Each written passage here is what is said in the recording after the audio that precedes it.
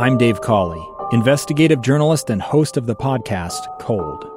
In October of 1985, a woman named Cherie Warren left work at a busy Salt Lake City office to meet her estranged husband at a downtown auto dealership. She never made it home.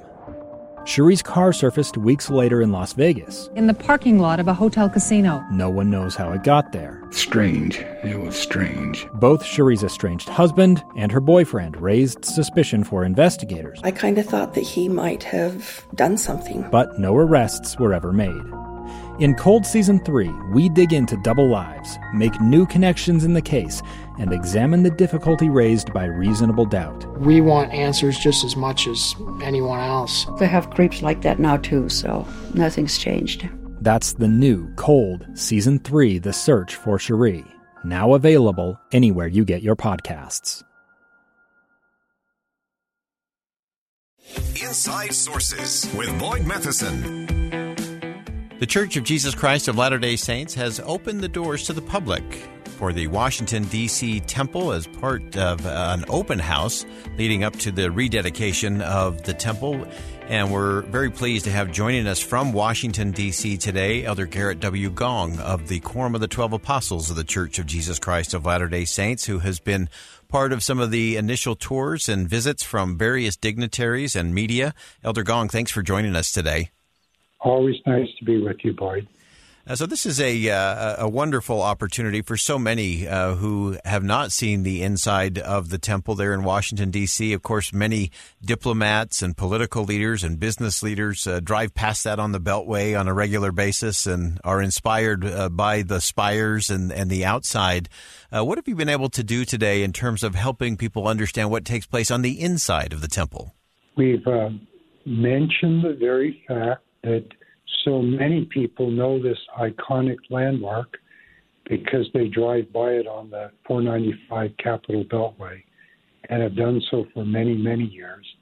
Today we invited them to leave aside the rush hour and the traffic and to come to a place of peace and serenity and great purpose.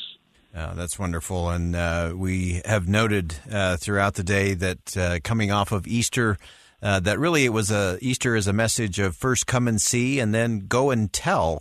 What do you hope people come and see in the Washington, D.C. temple? And then what do you hope they go out and tell their neighbors, friends, and colleagues about their experience?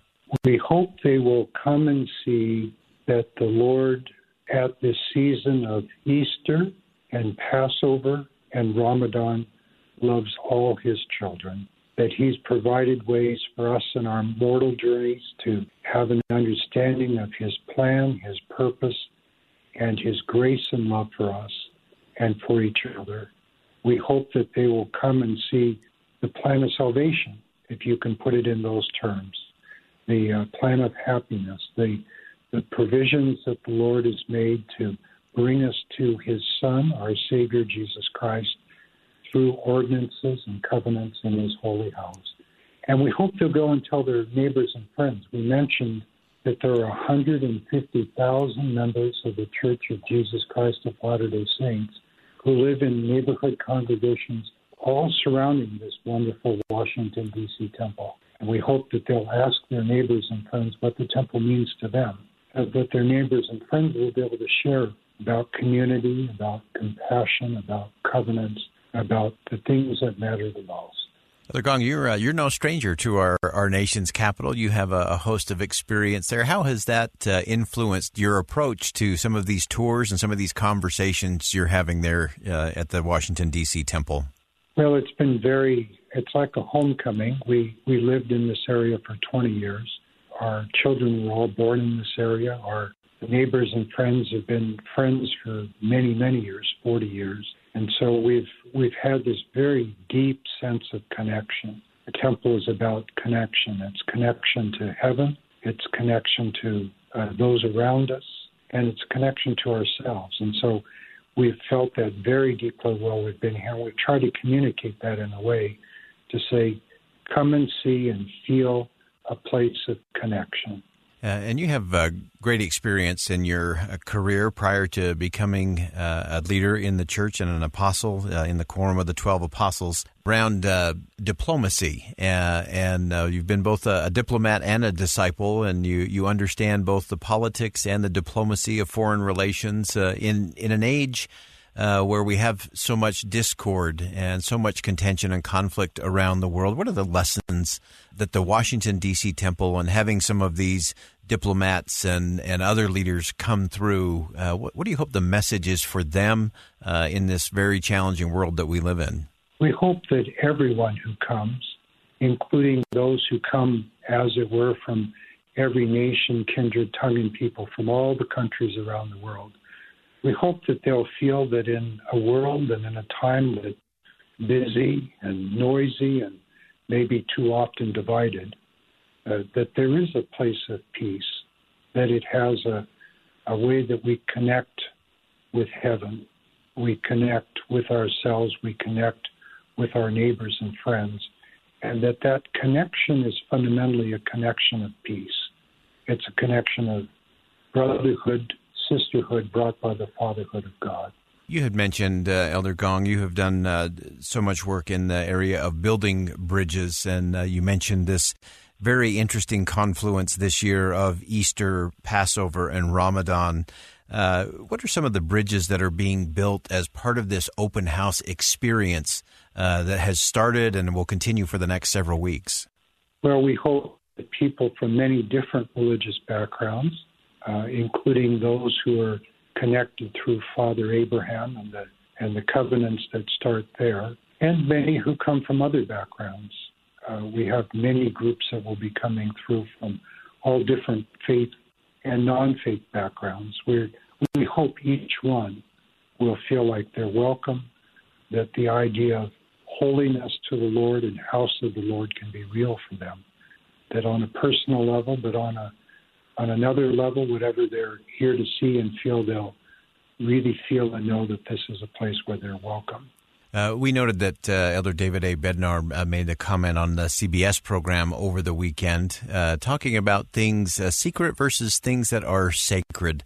How is this an opportunity to help others understand what is sacred versus things that they may think are simply secret? One of the great opportunities is as groups come to share with them that there are things which are sacred, which are reverent, but we also invite them to come, especially during this open house time, to see for themselves. We hope that they come with a sense of reverence. So many people have commented as they've come, as soon as you walk in from the outside and into the inside, that there is a special peace, a sense of reverence. And we hope that people will feel that.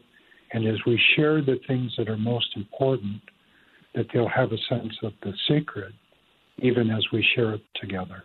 And is there anything, Elder Gong, as you've taken some of these tours already, as this open house has begun, as you've watched the reaction of some of those who have gone through, any impressions or things you can share with us in terms of how others are responding to their experience in the Washington, D.C. Temple? Well, each experience is individual, but we've tried to ask at different points, how do you feel? What do you think? And as the people have thought and felt, a number have talked about peace, the reverence, the tranquility, the purpose. Several of them said, I came expecting something very different. I feel like this is a message for me as a person.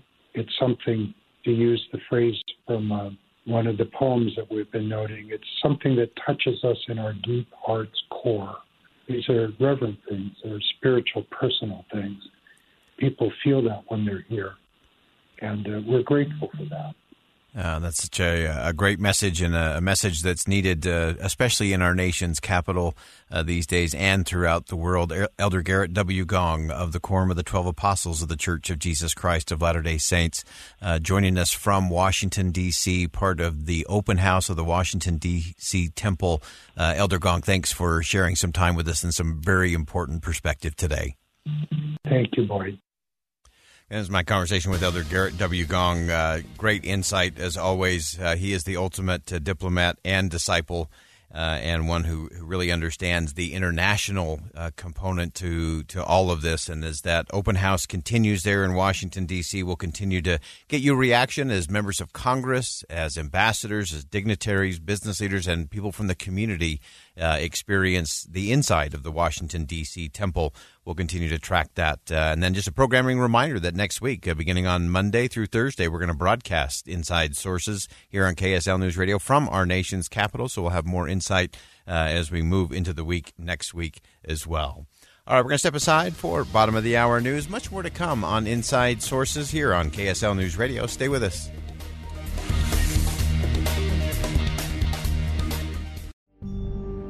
A gun in the face. Then all of a sudden, they all kind of lined up. They pointed their guns at me. And this is the point where I thought, I'm going to die today. Started 2 years of horror for an American in Venezuela. They said, you need to give us your phone and get ready because you're coming with us. I'm Becky Bruce, and I spent a year researching and piecing together Josh and Tammy Holt's story about their ordeal in a notorious prison. That's when everything started to turn bad. We had another pound on the door. Boom, boom, boom. And there was the police once again. You can binge all of the episodes of Hope in Darkness on KSLPodcasts.com or wherever you get your podcasts.